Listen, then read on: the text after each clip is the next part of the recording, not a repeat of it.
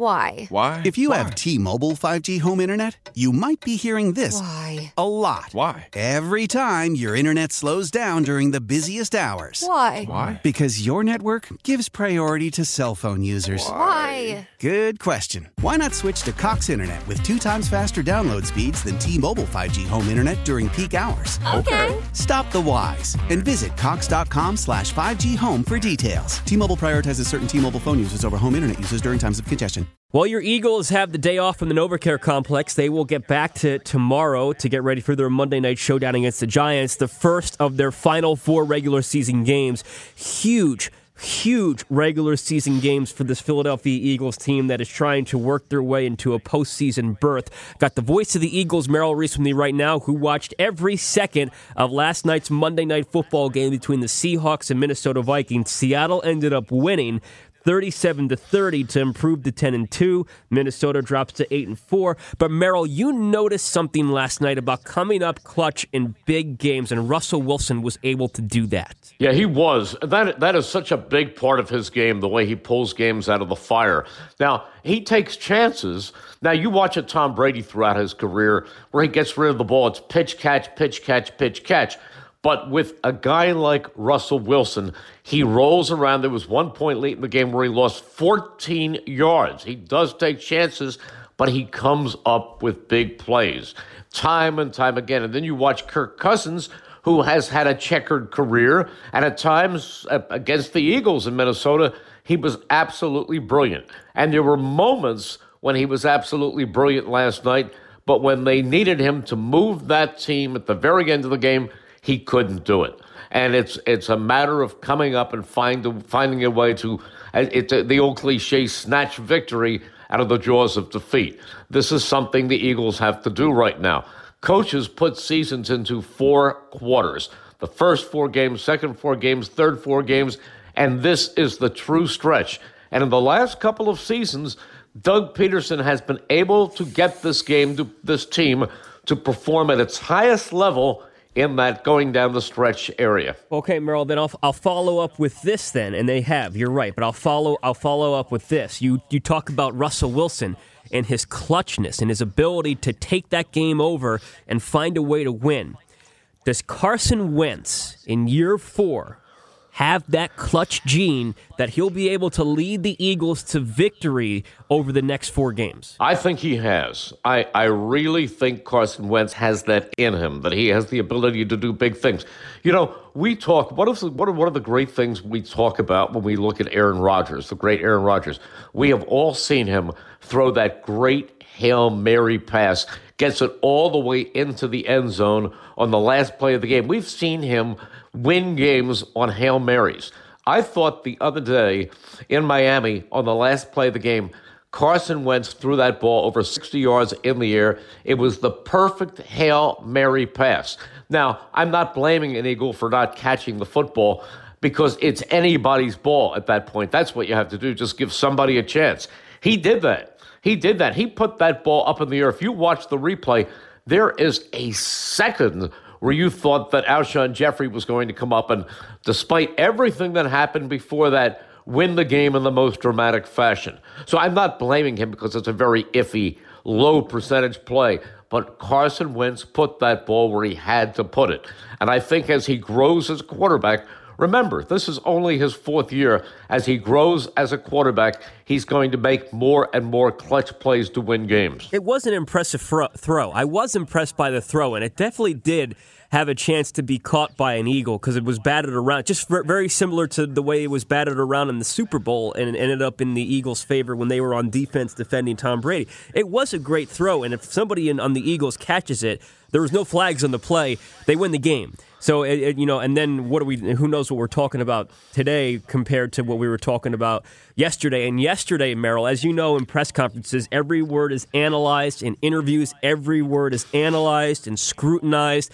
And yesterday, Doug... Too much. Yeah, you're right. In some cases, too much. But yesterday, Doug Peterson said something that really caught a lot of people's attention. And then Doug clarified as the day went on. He said in the morning on WIP that the Dolphins played harder than the Eagles, and they wanted it more than the Eagles. Now, he eventually clarified to say that he was talking about coming up big on specific plays, making plays, not the overall game. It wasn't an effort or energy thing. Brandon Graham last night on the radio said something similar to what Doug originally said about how the Dolphins wanted it more. So, a lot of people say a lot of things are analyzed, and that's what gets us through the week before leading up to the game. So whether or not the Eagles wanted it more than the Dolphins, I will say this, in terms of being in position to make a play. Clearly the Dolphins were in position, and they made the play better than the Eagles made the play. That's why they won the game. Do the Eagles have... and that's what Doug is talking about. He's talking about the jump. He's talking about the jump balls where you see a Devontae Parker go up over Ronald Darby and make that big catch. That's what got them going. They were on their heels, and all of a sudden they started coming up with chunk plays, the deep passes, and they leaped a little higher. He's about 3 inches taller to begin with. So that's what you talk about when you say that. Listen, I have done games over the years where I have said on the air, this team looks flat today. They are lifeless. I did not see that in this game. The Eagles played hard. They just didn't make enough big plays. And the Dolphins played their game of the season. They did. But you can put that behind you. One other thing I have to tell you, Dave. Some people are under the impression, because Doug is such a nice, mild-mannered guy at the press conferences. He smiles. He wishes the guys happy holidays at appropriate times. And Doug is a great guy. He's the kind of guy you would like as a friend, as a next-door neighbor. But don't mistake that for Doug Peterson, the head coach, who can peel the paint off the locker room walls when he has to. He is a very authoritative, very tough head coach. So don't think because he's friendly with the media, and he is sincerely a great guy, that he isn't capable of being tough when he has to be. He is every inch the ideal head coach. Oh, I believe that, Merrill. I really do. What we see in the media, what we see at the podium is different than what the players see behind the scenes. I do believe that there is a different perception from what is seen in public and what is not seen in public. But I will ask you this then as a follow-up, because the Dolphins, you're talking about those jump balls, and Parker made those jump balls over shorter defenders. Do the Eagles, and specifically on offense around Carson Wentz, do the Eagles have enough talent right now to win the division, and really do they have enough talent overall going forward for the years to come? That is a question that has to be answered over these last 4 weeks. If you look back at this team when they were playing their best football, they had what I was starting to call thunder and lightning in the backfield with Jordan Howard and Miles Sanders. That was ideal. At the beginning of the season, you also had Corey Clement coming in, and for a while you had a healthy Darren Sproles. They have lost pieces along the way. The way this team was designed, put together, we had visions of Deshaun Jackson running 70 yards downfield, tracking balls into his hands. That's no longer the case. This is not the team that entered the season. But do they have enough talent to beat the Giants? Yes. Do they have enough talent to go to Washington and win? Yes. And then it comes down to December 22nd at the Link against the Dallas Cowboys. And that's where we will find out what the 2019 Eagles are all about. We will. And Merrill, things are tough right now with the Eagles and in Philadelphia regarding this team. But you know what? It could be worse. They could be out of a playoff hunt right now. They could be in a division where there's a team that is really good. And the last 4 games could have very little meaning in terms of standings. But they're in a division that is mediocre, and for that, they have played well enough to be able to have these last 4 games mean something. And I think that's you're absolutely right, Dave. And that's what I noticed last night. Of course, you're always trying to promote your next telecast, but in promoting the telecast for next week, they kept saying Eagles are still very much in this race, and all the networks enlisting the playoff picture as it stands right now with the division record, they put the Eagles in the category of still in the hunt. And that is the thing. With 4 games to go in the season, they are still in the hunt. Over the lean years in my career with the Eagles, where the teams were stumbling and bumbling and not getting anywhere near the playoffs, we used to yearn to one day have a meaningful game in December. Well, the Eagles have some meaningful games in December, that is for sure.